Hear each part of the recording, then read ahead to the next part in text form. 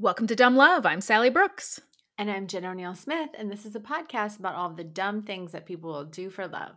Dum da dum dum dum da dum da dum da dum dum da dum dum dum da dum da dum da dum dum da dum dum dum da dum da dum da dum dum dum dum dum dum. So welcome to episode 93.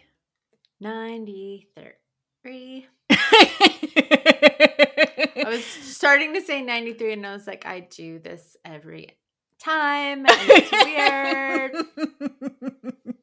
How can I make it less weird? I know, I'll stop right in the middle. 93. Nope, that definitely made it less weird. It was smooth. It like flowed. I think everybody's going to be like, you know what? She finally nailed it. She finally, after 93 episodes, she found her flow. I am not good under pressure. Like, you know those places where you like walk up and order? I can't do those. No. Like, if you stand in a line and then I'll have something in my head and I'll be like, tacos. As soon as I get to the top, I'll be like, roast beef sandwich. Like, I don't know why. I am the same. Pressure. I have so much ordering anxiety, especially with breakfast stuff for some reason, because I never know exactly what I want. When really I just want like pancakes or like biscuit. Yeah, I don't know. But I was like, Ben, you have to like edit my orders, because I would order every time. I'd be like, I'm gonna get the biscuit. I'm gonna get the biscuit and gravy. I'm gonna get the biscuit, and then I'd be like, eggs Benedict, and Ben would be like, you don't like 3 things on that. Like, you don't like ham, you don't like eggs, and I'm sure you don't like something else. Like, what is it that you want on that? I'm like, I don't know. It just seems like something more I should get. I know. Or like a frittata. I'm like, no, who wants a fucking frittata? Nobody. I mean, I like frittatas.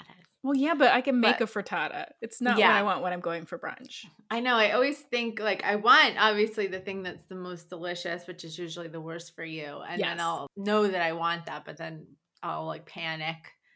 And like, off a fruit cup. I'll have grapefruit sections. And then I'll just stare at everybody else's food. You know what? When we're allowed to go back out again, I'm ordering what I want. Ordering what I want. That's my pledge to you, Jen. Yes. Everyone just order what you want. Order what you want, or don't go out to eat. Make it. My friend Erin, Dr. Dudefucks, her husband, Jeff, introduced this concept to me years and years ago, and I love it. If you're going out to eat, make it count. Make it count. Order the thing that you would never make at home. Order the thing you want. And if there isn't something that is gonna like that counts, like that is gonna be worth it, then don't go. Like, don't eat there. Don't waste calories or an experience on crappy fast food that you don't care about and that you eat and then you're like, why did I do that? Yeah, I used to always say, what would Tony order? Like Anthony Bourdain. Like, what would Tony do? What would Tony do? He would order the thing that they are most famous for. He wouldn't give a fuck about calories or ingredients or whatever. It was always just like, what is the best thing you have on this menu? That's what I want to eat. Right. He would have the experience. Yeah. Yeah. But also, I'm vegan, so.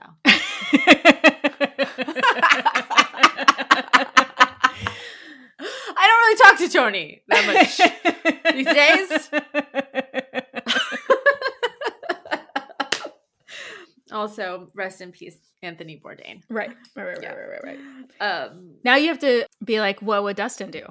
What would Dustin do? Yeah, our good pal Dustin Harder. He's a vegan chef. Actually, his book is coming out. I'm gonna do that another time when it comes out. But you can pre-order it right now. It's called Epic Vegan Quick and Easy. It's on Amazon. And while you're waiting for that amazing book to come out, you can go ahead and buy all of his other books, like Epic Vegan, Simply Vegan. They're all amazing. Yeah. So what would Dustin do? What would Dustin do? He's gonna fucking love this, by the way. Hey, I think Dustin would be like, get into your quickies. Yeah. That's exactly what he would say. All right, let's do our quickies. All right. Okay. Sally, I feel like I already know the answer to this question. Is it going to be because I'm boring? No, it's going to be because you're a human being. By the way, this is an article, came from an article for Deadline written by Eric Peterson. But what's your take on people talking in the movie theater? I'm very much against it. Mm-hmm. Although at times it can be real funny. You know what I mean? Yes, there can be like, it can be a moment of levity, but I, in general, very much against it. Like it makes me anxious the whole time, and I just want to be like, shut up. I don't like seeing people's cell phone lights. Yeah. I don't like, people talking. I don't even like people talking during the part where you're just watching the like advertisements in the beginning. No, because it makes me feel like they're never going to shut up. You don't understand the etiquette here, and you are not going to stop it. But one time we went to a movie, and so this was during the credits. So this was okay. But so we watched this movie, and I think it was called Street Kings, and there's like 4 people in the theater.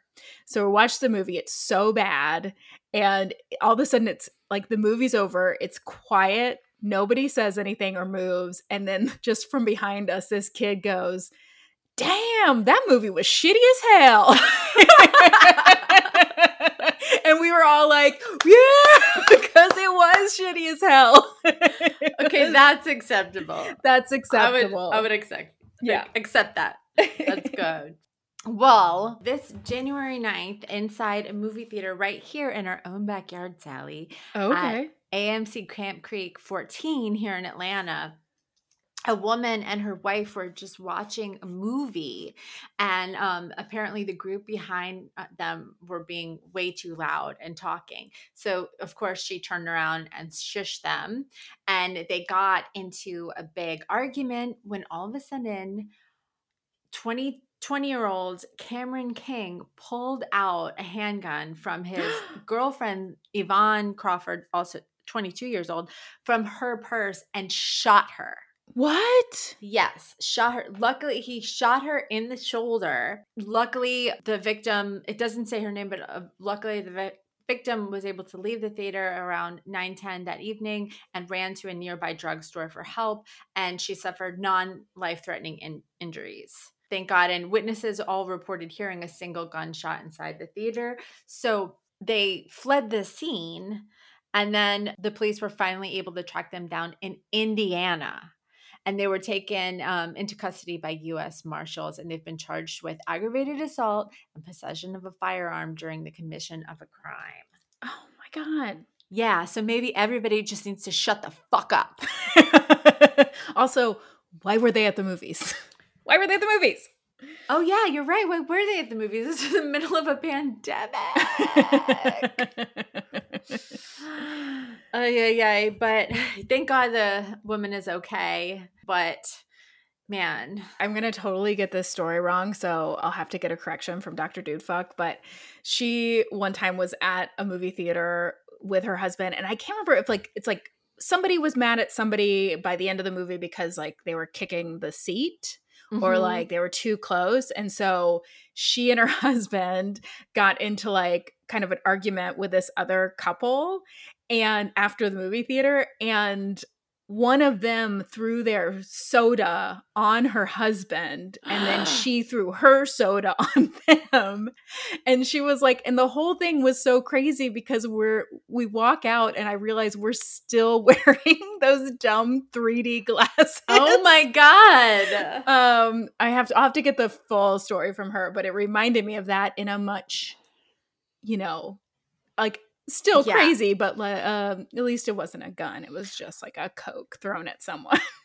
I remember being at Men in Black and with a group of my friends from high school, and like 3 rows behind us, something happened and a grown woman got into a fight with a teenage girl, and then the grown woman's other teenage daughter got involved, and then it was the grown woman and a teenage daughter beating up another teenage girl, and then the lights had to get turned on, and we all had to leave, and they gave everybody back their money. But like, holy shit, it was nuts. I think it just had something to do with like walking past her in a seat and like not saying excuse me or something. Yeah. But, like, nice example, lady. Right. Can you imagine getting into a fist fight with your mom? No, but I'd be like, damn, my mom's badass.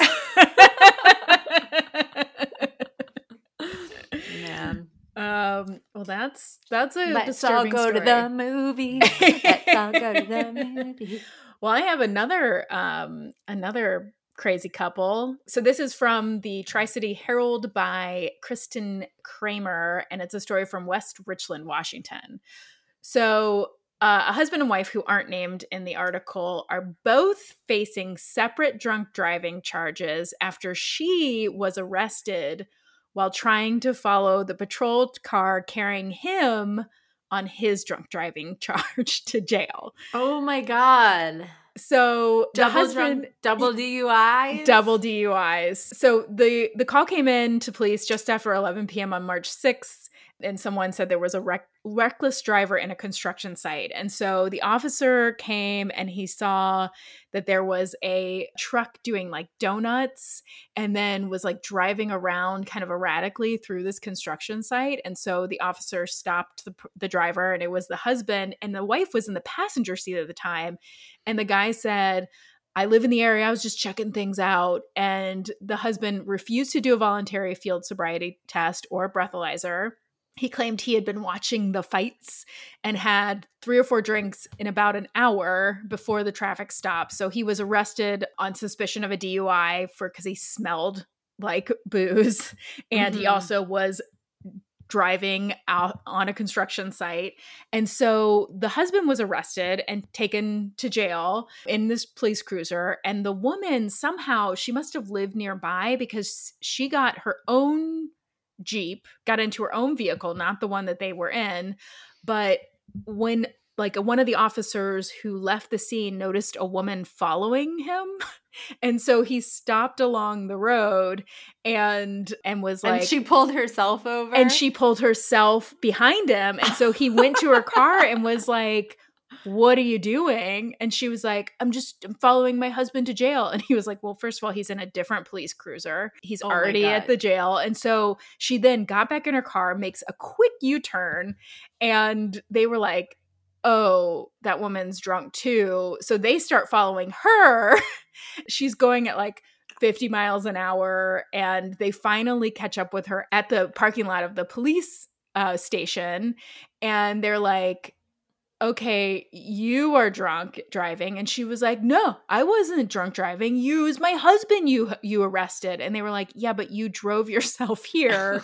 You smell like alcohol and your speech is slurred. And she was like, oh no. And then she told them she'd had about 3 drinks that night along with medication. And then she added that she was pregnant and having a bad week. I know.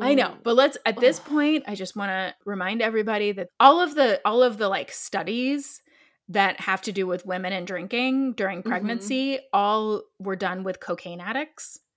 So the only real studies that were done with women in pregnancy only show that when women were drinking a ton, like every night, up to 5 or 6 drinks a night, like that is when there was fetal alcohol syndrome, and that there is no evidence that having 1 or 2 drinks every night during your pregnancy have any effect on a fetus. And I am not a doctor.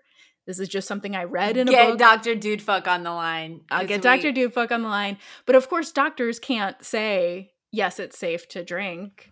Whoa. But there are like studies in Europe where it's much more common to drink during pregnancy, like kind of, just like drink like a glass of wine. They have done studies, and they actually have shown that women who drink like, 3 drinks a week when they're pregnant are way more chill. Way more chill. Also, their babies have a 1 point higher IQ on average. That's not correlated, but Weird. Yeah. So anyway, that's the... Man, I remember like finally getting the like not that I was asking every time, but I remember like at the end of my pregnancy, they say the last like couple of months, the last month you could have like a glass of wine with dinner. But by then I had so much acid reflux, I was like I couldn't even drink water, let alone same wine. Yeah, I mean I like probably had 2 beers during my pregnancy because I had such bad, like I was not so nauseous. So like I ended up not having all the things that they tell you not to, like coffee and whatever. But I did, I read this book called Expecting Better is what it's called, Expecting Better. And it's a woman, she did all of this. She looked at all of the research and basically was like, this is what the research says. Like, here are the things that we're told. Some of it's old wives' tales. Some of it is like, eating lunch meat. And she was like, so here is all the so you can make an informed decision based on the real science. And then she's like, and this is what I have chosen to do as I am pregnant. And it's really interesting. It was very liberating for me while I was pregnant. It's very interesting. Yeah. Too bad I'm not having any more kids. Right. Because I would be. It is interesting. Yeah. So I hope that doesn't come off as irresponsible. I'm not encouraging anybody to drink while they're pregnant. I think I just also want to share that information that there actually is not solid evidence about like having a drink a night. But either way, this woman was over the legal limit of 0.08 and she was arrested. Both of the couple have been released from the jail. And on Facebook, the West Richland police said, it isn't wise to jump in a car and chase the police who just arrested your husband for DUI when you have also been drinking alcohol. Please don't drink and drive, which is something I think we can all get behind. Yes. Yeah, I stand by that message. Definitely don't drink and drive. Definitely don't drink and drive. Oh, man. Hey, Sally. Hey, Jen. Are you ready for the true crime portion of our episode? I am. All right. So this story came from an article for Newsweek.com, an article for Medium.com called True Crime Addiction, written by Lisa Marie Fuqua. Okay. Article for Bakersfield.com, written by Jason Kotowski, an episode of Dateline, and then kind of an episode of this new show called Killer in Plain Sight. It was so fucking terrible. I had to shut it off. Okay. So I don't recommend this new true crime show. I started to watch it. Like, so terrible as in the details or terrible just in the making of it? Just, yeah, the making of the production. It's like they're interviewing actual detectives and police officers, but those detectives and police officers had nothing to do with the case. And it's like scripted, but they're not actors. You know what I mean? They're like, yeah, the problem with blah, blah, blah was that such and such and such. And I don't know. It didn't seem like a good idea. Like that. Yeah. You know what I mean? Yeah, and yeah. It's like not believable, but it's like not scripted enough and then also not reality enough, just like garbage. Right. I gotcha. I have definitely watched those shows. Yes. I don't like it. All right. So married on August 19th of 2000, Rob and Sabrina Limon were what their friends called the perfect couple. They were married with 2 kids. They had a boy and a girl, each born within a few years of each other. And they lived in this town called Silver Lakes, which is a town in California just outside of the Mojave Desert. It's called the happiest place in the high desert. This is like the most picture perfect town. Everyone that knew them said that they were just always madly in love with each other. Even though they were married for a long time, they were super affectionate. They had cute nicknames for each other. Friends said that they never fought with each other. So Rob had wanted to be a firefighter apparently, but he actually took a job as a railway mechanic, which he ended up loving once he started working there. And Sabrina worked at Costco giving out free samples. Ooh. Yeah. She lived in the happiest place doing the happiest job. Is that the happiest job? I feel like that job would annoy me. Oh no, I would hate it, but I just feel like you do make people happy because they're like, feel like you're giving them the food. She makes people happy, yeah. But my sister, I'll never forget when my sister had a job, not at Costco, but she had a job at the front desk. She's a lawyer now, but she had a job working at the front desk of a law firm. And she had this big bowl of like chocolates at the front desk. And she said that every day, 1,000 times a day, somebody would walk up to the bowl and be like, I shouldn't, but I'll take one, and like make a whole thing about it. And then she just had to sit there and smile and nod and like not want to kill these people. Like, it's the funniest thing to me. But that's what I picture if you're like the Costco sample person, like, no, I guess. And then like if they don't like it, then you have to listen to the like critique of your mini wiener. Right. You know, like, I didn't fucking make it. Like, exactly. So I wouldn't want that job. Anyway, but they had a really close-knit group of friends. The group of friends actually referred to themselves as the Wolf Pack, is what they called themselves. Okay. They had t-shirts and everything. All right. That's so nice. Yeah. The Wolf Pack, their group of friends, said that Rob and Sabrina were kind of the center of the group and the glue that held their group of friends together. They said that they were just so happy and fun-loving. And their closest set of friends were another married couple, a woman named Kelly Bernatine, who was a hairstylist, and Sabrina had met her when she had hired her to do her hair and they met at the salon, and they totally hit it off. And then her husband, Jason, who was a fireman, when Jason met Rob, he said he was a little nervous at first because Rob was like this big tattooed guy. Uh-huh. But then he quickly learned that Rob was just the sweetest guy ever, just like a big old teddy bear. Yeah. And so the Wolf Pack were very close. All of their kids were friends. They would go on vacations together. They would party and hang out together. And they would also have sex together. Oh, yes. Okay. All right. So, good for them. Good for them. Yeah. I mean, so apparently some of them, I don't know that all of them, but some of them had opened up their marriages and they would swap partners. Okay. So, like, some sources make it sound a lot more innocent, just like, you know, they would swap partners sometimes. And then some articles are like, oh, they hosted orgies all the time. But I think that they probably just swap partners sometimes. Right. So on August 11th, 2014, Rob celebrated his 38th birthday. He had a big party with all of his friends and family around him. The whole Wolf Pack was there. Mm-hmm. And he was, you know, on top of the world, surrounded by everyone that he loved. But what none of them knew was that just 1 week later, Rob would be dead. And very sad. Rob had gone to work at a remote railway site in Tehachapi. Uh-huh. And he was actually not supposed to work that day. He was covering a shift for another coworker. And when he never came back home and wasn't responding to Sabrina's text messages, she started to get nervous.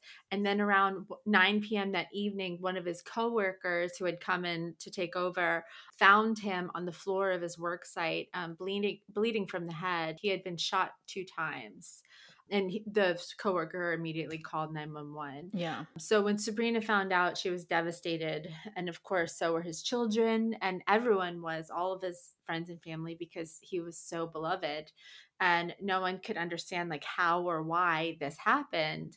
When detectives inspected the scene, they saw that a computer was missing, drawers had been opened. It was made to look like a robbery, which they always are. Mm-hmm. But that didn't really make sense. You know, like there wasn't much to steal at this railway site. Right. And it was such a weird remote location, you know? Yeah. And what's more interesting is that they didn't find any shell casings, which made it look like the killer had planned the murder or at least thought about it enough to pick up the casings and take them with them. So the only real evidence that they had was the bullet that was in Rob's head. They were able to extract one bullet, and then there was security footage from the industrial complex of someone walking around the complex carrying a bag and limping. And it shows them walking into the garage and then out again right around the time that Rob would have been killed. Yeah. But it was from very far away, so they really couldn't tell who this person was. So who was this person? That's what I want to know. Who was he? I feel like you're going to tell us. You'll find out. So they looked into who would want to kill Rob, and they were stuck. Like, he was a great guy and everybody loved him. They looked into the coworker's background, the one that who Rob was covering for Yeah. that day to see, did anybody want to have him killed? Oh, like as a mistaken identity? Yeah, but they couldn't find anything on that end either. And the Wolfgang was stuck, you know. The Wolf Pack, sorry. Yeah. The Wolfgang Mozart. The Wolf Pack. Okay, so they were stunned. They couldn't understand either who would want to hurt Rob. And so on August 14, 2014, on what should have been Rob and Sabrina's 14th wedding anniversary, friends and family all gathered together for Rob's funeral. Like, how sad, man. That's so sad. Horrible. So Sabrina was so upset that her friend Kelly had to like speak for her, and she ended at the funeral, and she ended up reading a letter that Sabrina had written Rob in 2009, just like a nice letter telling him how appreciative she is of everything that he does for the family and what an amazing guy he is. And so all of her friends and family rallied around Sabrina and the kids. And Rob also had a $300,000 life insurance policy, which was left to Sabrina as well. So while detectives are still investigating, they found that a nearby business across the street from the site that Rob was working at, they were able to get footage of every car and one motorcycle that drove up and down the street on the day of the murder. So they were able to track down, they took stills of like every car, and they were able to track down every car, like who belonged to, what they were doing there that day. And everybody had a reason to be there, you know, but the only person that they couldn't account for was the motorcycle. Okay. So, and they were not able to locate or identify who this motorcyclist was. And so the police are at a standstill until they get a phone call. So jump to 2 weeks after Rob's death, Rob's friend Jason got a voicemail. Remember Jason of Jason and Kelly? Yes. Their best friend. Yeah. Okay, so Jason got a voicemail from a 24-year-old man named Jonathan Hearn.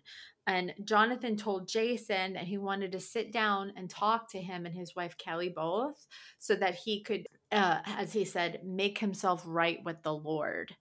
That he had to tell them something. Yeah. Okay. So who this Jonathan guy was, Jonathan had worked with Jason at the Redlands Fire Department. One night, Jason brought Jonathan out and introduced him to the Wolf Pack.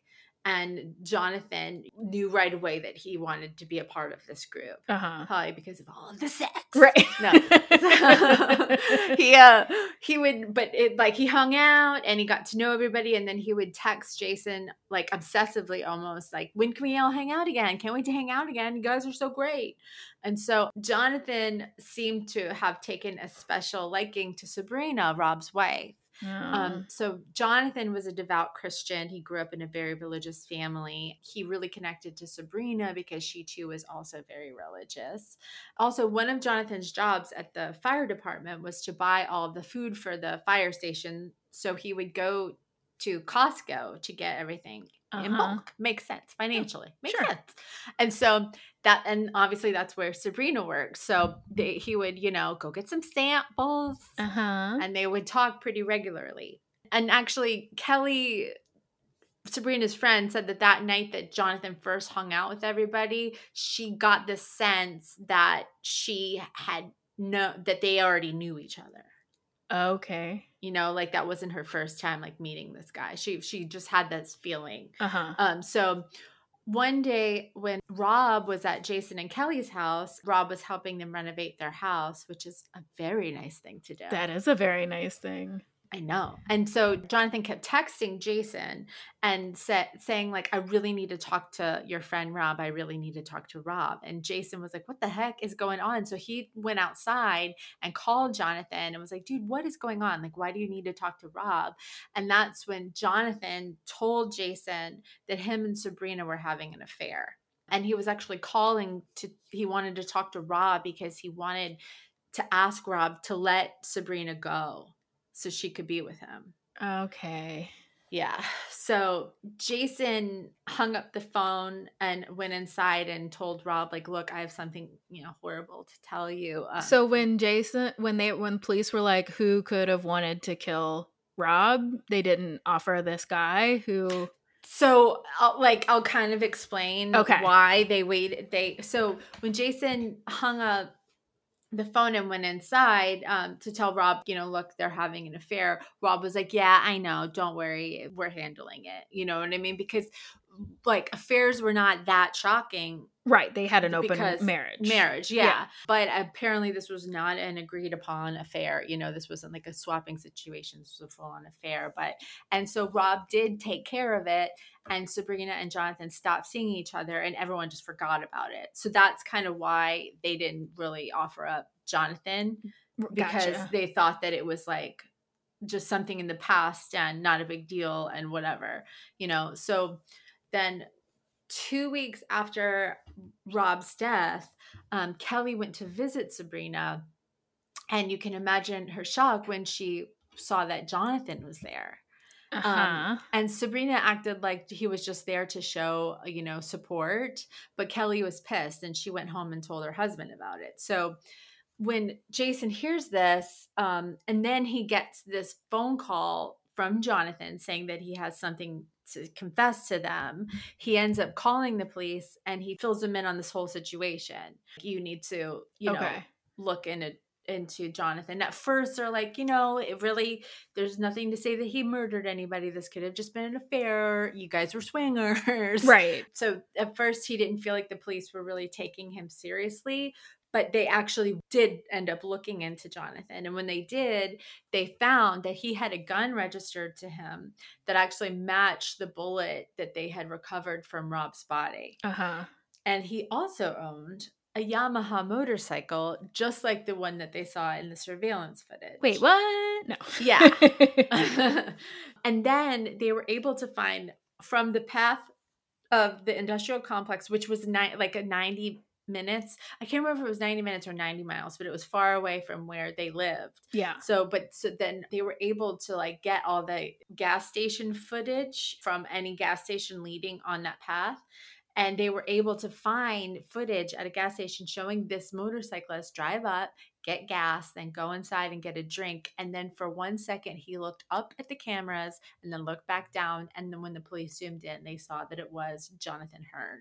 Man, that must be like so satisfying as a police officer to have like, you go through all of this footage and then to have the 1 second where you're like, gotcha, motherfucker. Yeah. Gotcha. Yeah.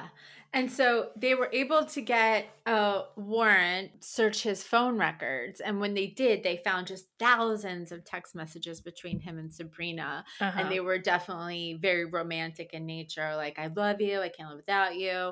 And then, but the messages stopped 4 months before the murder. So he wasn't messaging her at all on according to these phone records. And it showed that his cell phone did not ping anywhere near Rob's work site on the day of the murder. In fact, it had no activity at all, which actually looks like he shut it off or didn't take his phone with them. And they also saw that on the days leading up to and after the murder, he was regularly texting a number from a burner phone. Okay. So, yeah. So they ended up putting a wiretap on his phone so that they could find out who he's talking to, like who belongs to this burner phone, Sure enough, when they waited for him to have a conversation, they saw that he was talking to Sabrina Limon. So she was on the other end of the burner, and all of their calls were very romantic. This is like weeks after her husband was killed, and she's saying things like, I feel so blessed, I love you, blah, blah, blah. They talked about God a lot, and it was like a lot of the calls centered around praying together and talking about God and what God's plan is for them, like insinuating that this was God's plan. And then so detectives left a voicemail for Sabrina to call them back. And then they listened in on Jonathan's wiretap as she called Jonathan to tell them that the investigators had called her. And they were like, okay, well, let's say a prayer together. And Jonathan goes, please help us. God, please help us. Please help for Sabrina to have the right words. Like, when they talk. Mm-hmm. I like, why would you do that if you weren't guilty? You know what I mean? So then she calls the detectives after the detectives told her that that they didn't have any evidence and that they didn't have any leads. You know, they're just messing with her. Right. And then she immediately calls Jonathan back and she's like, everything's fine. They didn't ask me anything. So then the police mess with them a little more and they call her another time and they tell her like, oh, we get great news. We finally found DNA evidence. And she, on the recording, she's like, oh gosh, that's great. And it just sounds so like, holy fuck. Yeah. She was like, wow, okay. And then so she calls Jonathan and tells Jonathan, they just called me and said they found DNA. But Jonathan convinces her that, you know, oh, the police are probably just using a ruse right now to try to get you to confess. They probably don't have any evidence. But they kept talking on the phone day in and day out. Over the next few days, they talked about God and they talked a lot about this Old Testament story of David and Bathsheba. Do you know it? No. Basically, it's the story of like King David meeting a woman named Bathsheba and she's already married. Then the king calls her to his palace and they have an affair. And then when she becomes pregnant, he has her husband brought back from war to sleep with her to hide their sin of adultery. I don't know. But when Uriah, her husband, refuses to sleep with Bathsheba, then the king orders Uriah to be put to the war's front lines to where he'll be killed so that the king can marry Bathsheba. And that's like basically reading the story. So they're talking about how they're similar to that story. Okay. So it was like in order for the king to be with Bathsheba, they had to send the husband off to die, basically. Okay. So that they could be together. Right. So God's plan, you know? And so the police are listening in as they're talking, obviously, and then they decide to send a text message to Sabrina's real phone, not the burner phone, but her actual phone, showing a picture of Jonathan on a bike the day of the murder, but they don't tell her that they know who the guy on the motorcycle is, but they're like, we have our person, but they don't say it's Jonathan. So then they listen in as Sabrina then calls Jonathan about the text she just got.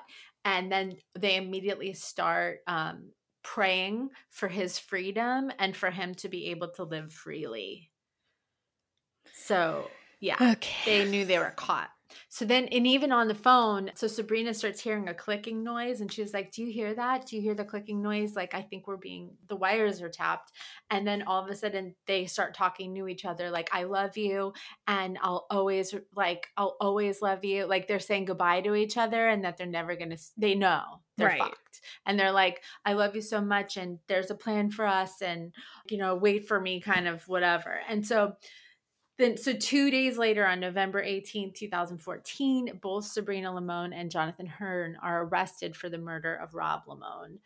And after they were both interrogated, the DA filed murder charges against Jonathan, but they felt like they didn't have enough to file it against Sabrina, so they just let her go completely. Wow. They decided that there wasn't enough evidence to charge her because she never actually spoke about the murder on the wiretaps. Yeah. And there was no like DNA evidence. And when they questioned her, she always stood firm that she had zero knowledge that Jonathan was planning to kill Rob. And even though she wasn't arrested, apparently she lost all of her friends and like the wolf pack would not talk to her. Well, yeah. And then she had to pull all her kids out of school and they like relocated just because, you know, they were kind of just shunned. So, which is a small price to pay for murdering someone. Right. I mean, those poor kids, they don't deserve that, but also they didn't deserve to lose their father. Right. Also. So in late November, Jonathan actually pled not guilty to first-degree murder and he was held for trial. He was supposed to go to trial. And even though they were arrested 3 months after the murder, it took 2 years before the DA's office was ready to go to court. Yeah. So for 2 years, he sat in jail, and for 2 years, Sabrina was chilling. And she was actually supposed to testify against him. But less than 2 weeks before his trial, went to court, Jonathan decides that he's ready to talk. And so he admitted that he pulled the trigger, but he said that Sabrina had helped plan the murder. So Jonathan, Jonathan said that Sabrina is the one that wanted Rob dead. She said apparently that divorce was not an option for her. Sabrina says motherfuckers who are like, sorry, I feel like I'm saying motherfucker a whole lot. That's okay. Let it out, Sally.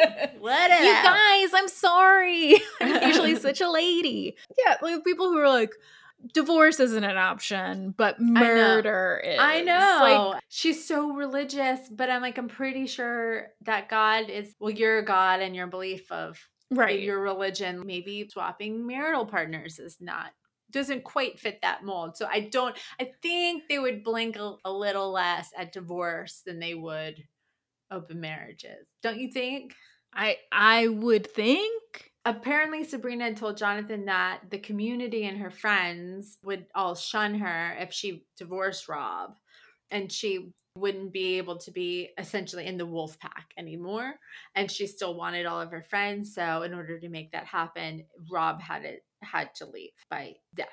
And so Jonathan's family, what's crazy is, so Jonathan's family totally believed that he was innocent and that he was falsely accused, and they stood by him. So then when they heard him admitting to murdering Rob, they were completely shocked. Because here's this like super kind Christian, never thought that of their brother and son. And so the DA still didn't have any concrete proof against Sabrina. The only thing they had was Jonathan's testimony. Right. So Jonathan's testimony gave him a plea agreement. Right. So on January 9th, 2017, when he pled guilty to voluntary manslaughter, he was in exchange for his testimony, he was only given a 25-year sentence. So he'll be under the age of 50 when he gets out. Wow. Isn't that crazy? He actually pulled the trigger and killed this man. Yeah. And it was so premeditated and planned out. And then wait, there's more.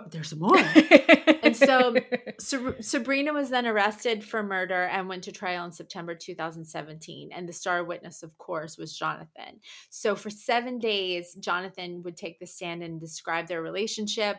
He talked about how they first met, meeting the group of friends, the affair. He talked about how Sabrina was very unhappy in their marriage, that she felt like the open marriage was all Rob's idea, and that he kept swapping her out. She was like a piece of meat, kind of, and that that's against her religious beliefs, but that Rob was forcing her to do it. And he said that her disgust for Rob became his disgust for Rob, and her pain became his pain. So he hated Rob for what he was doing to Sabrina, he said. And so he said that at one point they had made a joke about offing Rob, but over time they would make the joke again and again and again, and it just became kind of serious. And then the next thing you know, it became like plans, to kill him.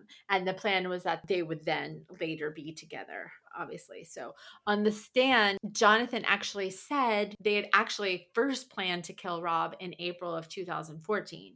He said that he purchased arsenic and he made a large batch of banana pudding laced with the arsenic. And he was like, with vanilla wafers, like he went into detail. And so she then put it into a small container and put it in Rob's lunch, but she ended up losing her nerve and called Rob and told him to not eat the pudding, that the bananas had apparently gone bad. And so in August 2014, they came up with the plan to kill Rob at work. And he testified that Sabrina gave him Rob's work schedule, details of the railroad warehouse was located, the layout. And he said that he did a bunch of recon work in advance by going around there and looking at security cameras and stuff. Yeah. And so he also admitted that he changed the look of his motorcycle by adding flashing in a different color to the gas tank, and he changed out the exhaust pipes and stuff just to try to make his Yamaha look less like a Yamaha. Right. And he also, when he committed the murder, he wore baggy clothes and a mask to disguise himself. And then he also walked with a limp on purpose to throw people off, like Kaiser Sose. Right, I forgot that detail. Right. I don't know, this is just not very well thought out. He said that when he first saw Rob, when he went to kill him, he said that he had second thoughts, but that he prayed for God's guidance. And then he ended up found purpose and then continued with the murder. Like, I don't think God works that way. Right. So it's just such a bullshit way to justify every terrible thing you do by saying that God led you to it. That's just makes me so mad. So then he admitted that he made it to look like a burglary and everything. Like I said, that they still didn't have any evidence against her except for what he is saying, because she never admitted. The wiretaps don't prove it. It definitely points to the direction. Right. Like, I don't know why you would say some of the things that she said if she didn't do it. And so her defense attorney named Richard Terry, he, of course, pointed out the fact that it's so obvious that Jonathan's saying these things so that he's receiving like half a jail sentence. Right. And he said that, yes, she had an affair and she never lied about having an affair. Like, everybody knew she had this affair. Then he tried to paint Jonathan as of being a manipulator who preyed on women, because apparently, even though when Jonathan was texting Sabrina like crazy that they were meant to be together and they're so in love and he fucking murdered for her. Yeah. He was dating another woman. What? At the same time. This woman named Jennifer Lentz, they brought her to the stand and she testified that they were dating at the exact same time all this shit was going down. So they were showing that it proved his pattern of manipulating women. Right. And that he used he knew that Sabrina had these feelings about her marriage and about God. And so then he used all the religious stuff as a way to kind of manipulate Sabrina. And then they brought Kelly, her old best friend, to the stand. Right. And Kelly testified against Sabrina. And then they tried to paint a picture that Kelly was in love with Rob because they had, would swap. Yeah. They tried to discredit Kelly by saying that she wanted Sabrina to go to jail because she loved Rob or whatever. And so when Sabrina went to the stand, she talked about her marriage and her regrets, and she told them that her husband had been addicted to porn and that he was the one that wanted the open marriage lifestyle and she didn't, that it didn't align with her religious views. Mm-hmm. And so she admits that she lied to the police in the beginning about, like, she never offered up the information about being in a relationship with Jonathan because she was embarrassed by it and she thought that it was over, and that she never was going to leave Rob because he was the father of her children. And then when asked about the previous attempts, like with the pudding, she said that was bullshit, that never happened. And so she still swears that she had nothing to do with it. Right. And so when the jury, it was 9 women and 3 men, it took them 7 hours to deliberate. And when they came back, they found Sabrina Limon guilty of first-degree murder, conspiracy to commit murder, accessory to murder, and solicitation to commit murder. The only thing that she was found not guilty of was the previous attempted murder in regards to the banana pudding poisoning. And so, so did they play tapes of her talking to? Yeah. Mm-hmm. Yeah. See, I feel like that's probably what sealed it, because I'm surprised that she was convicted. I really am too. Actually, what's crazy, so she was sentenced to 25 years to life. So she actually is a larger sentence than he does. Yeah. And they're both currently serving out their sentences in California. But when it came down to the sentencing, her children spoke, her family members spoke, saying like, we need our mom. She would never have done this. And please don't put her away and blah, blah, blah. The judge actually said something in regards to like, I wouldn't have found her guilty, but the jury decided. Right. And now I have to sentence her. Yeah. You know what I mean? So I think that the judge was surprised that she was found guilty. Yeah. I mean, based on the evidence, it's hard to convict someone on supposition. It just is like, it's all circumstantial. It's all based on a guy who got something from it, who is obviously shady and manipulative. I mean, I don't know. She may have had something to do with it. It just is that it's just surprising that she was convicted. I know. Me too. I mean, I do think that she... Which obviously was like an accessory after the fact. She knew he had done it. That's surprising. Well... I mean, there is a chance that she didn't know what was going on. Then when after the fact, she kind of knew that it was Jonathan, but still wanted to be with him. Yeah. Who knows? I don't know. This is just definitely one of those, like, not, for me, not obvious black and white type situations. Right. But I do think it's bullshit, though, that he has a lesser sentence than she does. Yeah, I mean, that's just like, you know, that's how the law works. It's like if you take responsibility, you get a lesser sentence. And if you roll the dice and go to trial, then you basically there's not as much wiggle room. You can't plead down. And a lot of murder or whatever she was charged with have mandatory sentences. So I'm sure he pled to something lesser. Like, it is in the fairness quotient. Since he pulled the trigger and did all the planning and did all the stuff, it seems crazy that he is going to be out of jail before she is. Yeah, I know. That's life. Yeah, that's their it is unfair legal system. That's our legal system. So what do you got? Well, that was a nutso story. That was a good one. Good job. Thanks, man. Hey, Jen. Hey, Sally. Are you ready for a love story? Yes. This is a friend love story. Oh, friend love. I know. I've been, for my whole life, but also just especially during the pandemic, I've been really leaning on my girlfriends for sanity. And I just, I just love a story of the bond between friends, and especially female friends, but all friends. I think it's important and beautiful, and can be just as beautiful as any kind of romantic love story. And so my story today, I got my information from people.com by Rachel DeSantis, an article in the Times of Israel by Matt Lebovic, an article in the Washington Post by Sydney Page, in Global News by Mark Armstrong, and also an interview with Betty Grabenschikoff. Shikoff.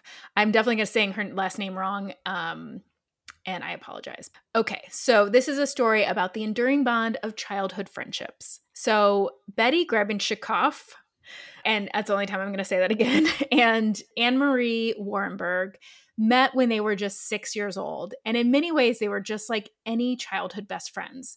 From the ages of 6 to 9, they spent all of their time together. They went to school together. They went to the same synagogue. They took ballet lessons together. They played dress up. And the two would spend hours and hours just hiding out in each other's rooms, playing games and telling each other stories. And they were just normal kids, except for a few important details. Both Betty and Anne-Marie were Jewish. They lived in Berlin, and this was the late 1930s. So the reason the pair spent so much time together in each other's homes was because they were not allowed to go to playgrounds or swimming pools or theaters because they were Jewish. Oh. Betty said, the other children went off to picnics and all that. And I said to my mother, I want to go too. They're having such a good time. They're singing, they're marching. And she said, that's not for us. We're Jews and we have to be very careful. So in November of 1938, both girls' families were in Berlin during Kristallnacht, which is German for the Night of Broken Glass. And Kristallnacht was a night of destruction and terror, which was aimed at Jewish citizens throughout Germany. And it was carried out by Nazi forces and civilians. And it's called that because of the glass that was shattered all over Germany, as over 7,000 Jewish homes, hospitals, and schools were demolished by sledgehammers and then ransacked.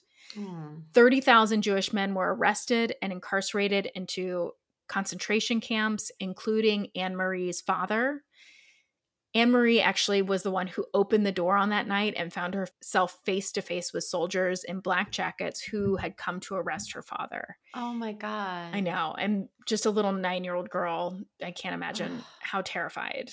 So Betty said in an interview to the Times Israel, she said, I remember a very sheltered, happy, and carefree early childhood in Berlin. All that changed in November of 1938 during the events of Kristallnacht, when my family and I sat on the floor of our apartment with the lights turned off. My sister and I were told by my parents to be very quiet so that our neighbors would think we were not home. While the glass shattered in the streets and our synagogues burned, I finally realized what rampant anti-Semitism meant. That night, I understood why my Aryan friends had turned against me, threw stones at me, and called me a dirty Jew. My parents, who tried to shield us from the reality of what was happening to the Jewish people, could not do so any longer. Even in later years, it was too painful for them to talk about. The memory of walking on the shattered glass of familiar Berlin streets a few days after the night of broken glass is forever burned in my brain. Still today, decades later, that sound brings back bitter memories. So this event was seen as the prelude to the Holocaust and to the World War II. Anne-Marie's father spent a month in that concentration camp before he thankfully managed to escape. And Betty said that when Anne-Marie's father came out of the camp, he looked like an old man, like he was completely changed. Oh, I'm sure. So for both Betty and Anne-Marie's families, as well as many Jewish families, Kristallnacht was the final warning that things were about to get much, much worse. And many Jewish people did anything they could to get out of Germany at that time. But of course, the options were growing increasingly slim. Like many countries were no longer accepting people. Betty wrote, "My father repeatedly tried to get our family out of Germany, but was unsuccessful until we found we could possibly immigrate to Shanghai, China, which at the time had an open door policy for people entering China. After using bribery to obtain tickets on a Japanese ship, the Kashima Maru, we escaped from Germany in May of 1939. My father had received a summons from the Gestapo to appear before them on May 21st, 1939. We left Berlin 2 days before that date. Had my father not slipped a large amount of money to the shipping agent, we would not have had ship tickets on time, and I definitely would not be here today. We left behind nearly all of our relatives, our home, our belongings, and our whole way of life." So before they left, Anne-Marie and Betty's fathers took them to a schoolyard so that the two best friends could say goodbye. They cried, they hugged, and they said, "We'll write letters to each other. We'll always be friends." Betty's immediate family arrived in Shanghai in May of 1939. It became part of the 20,000 people who were called the Shanghai Jews. She left behind dozens of family members who couldn't make it out, including all 4 grandparents who were murdered in the concentration camps. Betty wondered if this is what had happened to Anne-Marie's family too, but she never got confirmation. So life in Shanghai was hard. At first, it was somewhat manageable. The family was able to rent a room while many lived in refugee camps. The part of the town where they lived was very poor, but they had this community of Jewish and Chinese people who were living and working together side by side. They had shops and synagogues, and Betty and her sister went to school. But after Pearl Harbor, Japanese took over Shanghai and moved all of the Jewish people into a ghetto. And Betty wrote, "Our lives became more difficult as the war went on. Medications were almost impossible to obtain. Food was scarce. People were selling what was left of their clothes and jewelry outside on the street to get some money. Plus, there was constant worry about the fate of our relatives left behind in Europe." In August of 1945, the war was over, and that was when Betty's family learned of everyone who had been killed in the Holocaust. There were lists of names that were released by the Red Cross of the people who had died, but they were incomplete. And so Betty scoured these lists looking for the names of her family and for Anne-Marie or her family. She didn't see them, but she knew that didn't mean that they had survived. It just meant that their names weren't on the list. So in 1948, Betty met and married a young Russian immigrant who had lived in Shanghai, and they were just about to welcome their first child in 1950 when the Chinese Communist Revolution happened, forcing Betty and most foreigners to leave China. So after many difficulties, Betty and her new husband managed to relocate to Sydney, Australia, just barely in time for her first child to be born there. And then 3 years later, Betty and her husband were able to immigrate to America, settling in Atlantic City, New Jersey. And that is where she raised her 5 children, 7 grandchildren, and 6 great-grandchildren. Oh, wow. And over the years, Betty frequently gave talks about her experience She regularly visited schools. She wrote a book about her life, and she dedicated a chapter in her memoir to Anne Marie, her best childhood friend.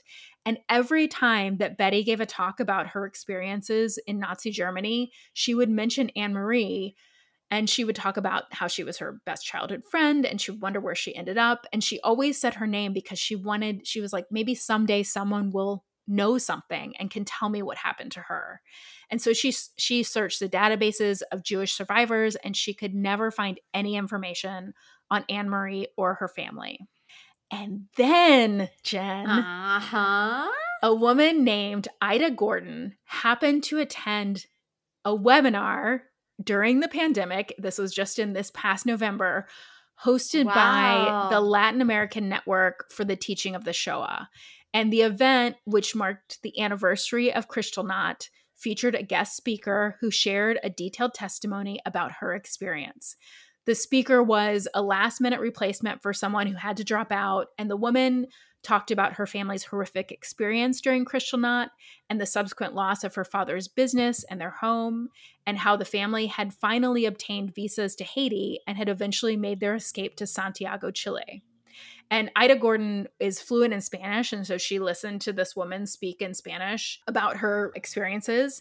And Ida Gordon worked as an indexer for the USC Shoah Foundation, which is a nonprofit organization founded by Steven Spielberg, which produces and preserves audiovisual testimony of Holocaust survivors. So they have taped Holocaust survivors, over 55,000 people talking about their experience because they want to keep this history alive. And so Ida, when she listened to this speaker, she was intrigued by the woman's stories. And she was like, I wonder if the Shoah Foundation has taped this woman's testimony. So she started searching the archive. And while she didn't find anything from the speaker, she did find her name mentioned in someone else's testimony. It was the 1997 testimony of Betty.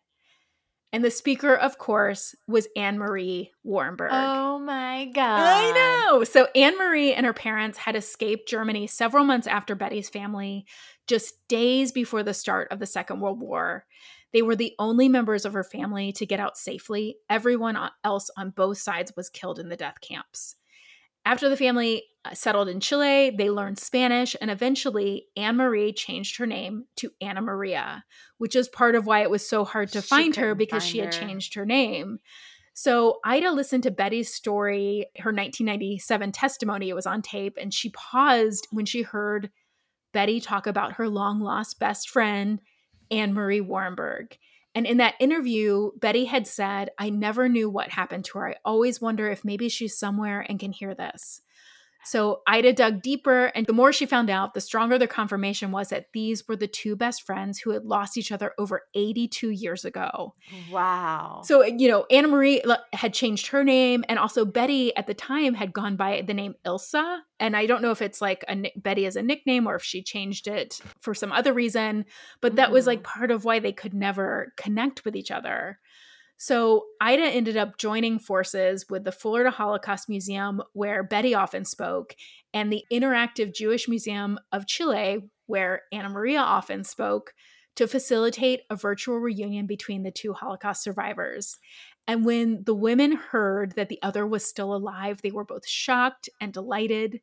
And so on November 19th, 2020, Betty got on Zoom from her home in St. Petersburg, Florida, and Anna Maria signed on from her home in Santiago. And family and the organizers kind of worried that this might be awkward for these two 91-year-old women to like connect. I mean, they had such different lives. Anna Maria spoke Spanish and Betty spoke English, but the two started chatting right away in German and their shared language. And Betty said it was such a miracle. It was like no time has passed. Of course, 82 years makes a difference, but more or less we just picked up where we left off. They talked about their escape from Germany, their parents, their husbands, and their children. In the first few minutes, Anna Maria held up a small book that had a photograph of Betty with a note that Betty had written in it 8 decades earlier. The note said, when one day in later years you take this small book in hand, think about how nice it was that we knew each other. And she had kept it all that time. And so at the end of the call, both of the women's whole families, children, grandchildren, great-grandchildren, all joined in on the Zoom to toast the reunion and the friendship. And both women introduced their sons and their daughters, their grandchildren, their great-grandchildren.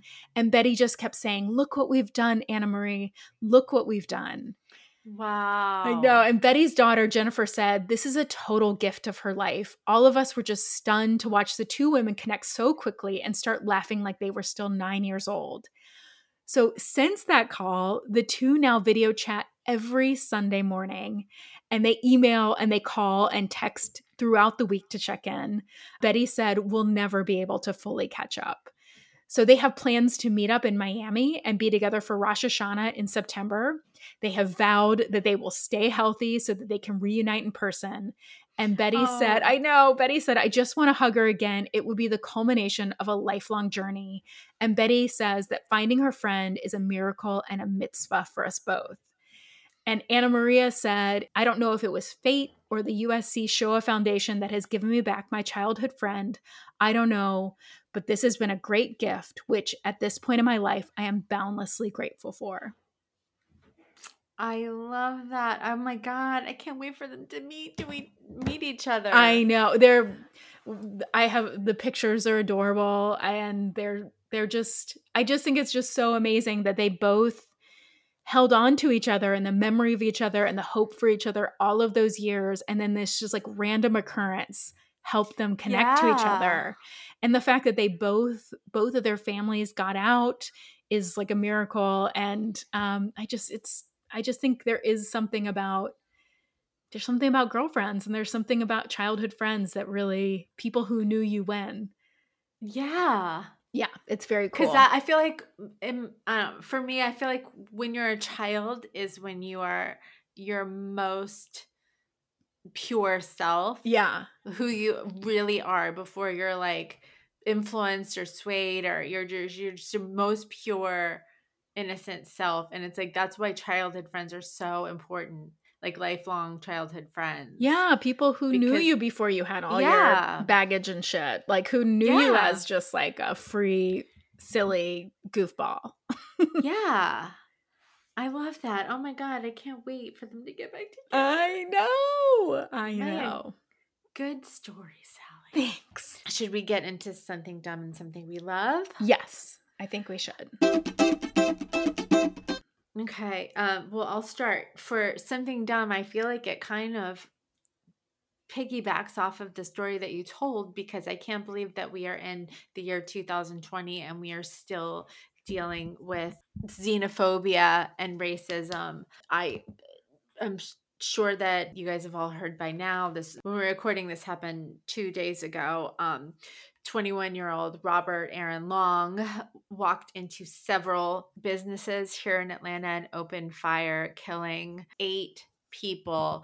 8 of the victims were women of Asian descent. And I'm floored by the fact that the police are calling this, how did they say? They said that this wasn't racial, that he had a bad day. Right. Total fucking bullshit. And I'm just heartbroken for the victims and their families. And I'm heartbroken for Asians everywhere who have been facing such racism and hatred, especially fueled by the climate that has been curated by 4 years of Donald Trump's presidency. Yeah. We're still feeling the effects. Representative Bee Nguyen, who is a representative here in Georgia, she said it best when she said that this is the intersection of gender-based violence, misogyny, and xenophobia. Yeah. And that is exactly right. That's what this it's one of the worst mass killing in US in almost 2 years. Yeah, it's heartbreaking, and it's, you know, of course it hits close to home because it literally is close to home for us. So, yeah. One of the locations I lived off Cheshire Bridge Road, my house when I was in my early 20s was like 3 doors down from there. Yeah. And I just can't believe, like, I mean, it's just everywhere in America now, and it's heartbreaking. It's just the same story that you hear over of this white male fragility of like, I had a bad day and I was tempted by women and I had a fetish for whatever. I'm like, who knows what it is, but we all know what it is. Like it's this racism. It's the viewing of women and especially Asian women as like sexual objects. And he felt like he was tempted and he couldn't, it reminds me of your crazy story of the like people who were like, well, I'm religious, so I can't get divorced, or like, I'm religious, so I can't have sexual needs. And then you take that out on other people and you punish the people who you think are tempting you or whatever. It just is, it's such a sick and sad story. And we have let white men believe that they deserve to have a life that had no heartache or hard times or even just the hardest little part of it. And when they're not, when their life isn't that way, they are looking for someone to blame. And it's just so sick and sad. And I just am heartbroken for those women, for people in the Asian community who feel unsafe. And yeah, it's awful. So I know. And what I was going to say for something I love is all of the people. There's always the people that are stepping up and doing what they can to help. I'm going to name some Georgia-based organizations. There are organizations all over the world, just research it. But right now in Georgia, considering it happened here, are organizations that you can donate to if you feel like you want to support, which I hope you do. And one is the AAAJ, which is the Asians Americans Advancing Justice, the AAF, which is the Asian American Advocacy Fund, and the CPACS, which is the Center for Pan-Asian Community Services. And they provide critical support to the community through legal services, police advocacy, and life-saving resources for new immigrants and refugees. So if you can donate, please do. Yeah. Thank you for finding those resources. Sure. Yeah. Well, I did Google it. Good job, Google. Good job, Jen, Googling. So my something dumb is obviously that as well. It's forefront, I think, in so many people's minds, and especially ours living in Atlanta. And yeah, I think that's the dumb thing. And the thing that I love is, of course, the helpers and the organizations that you mentioned. And I'm going to donate as soon as we are done. But the other thing I love is that, Jen, this morning, I got my first vaccine! Yay! Yeah, so so excited for you. I'm so excited for me. I'm excited. And I get mine tomorrow morning. My brothers and my sister-in-law and my dad and Ben's parents everybody's starting to get vaccinated. And it just is like, feels like I've been holding my breath for a year. So I'm just really, you know what? I'm grateful to science today.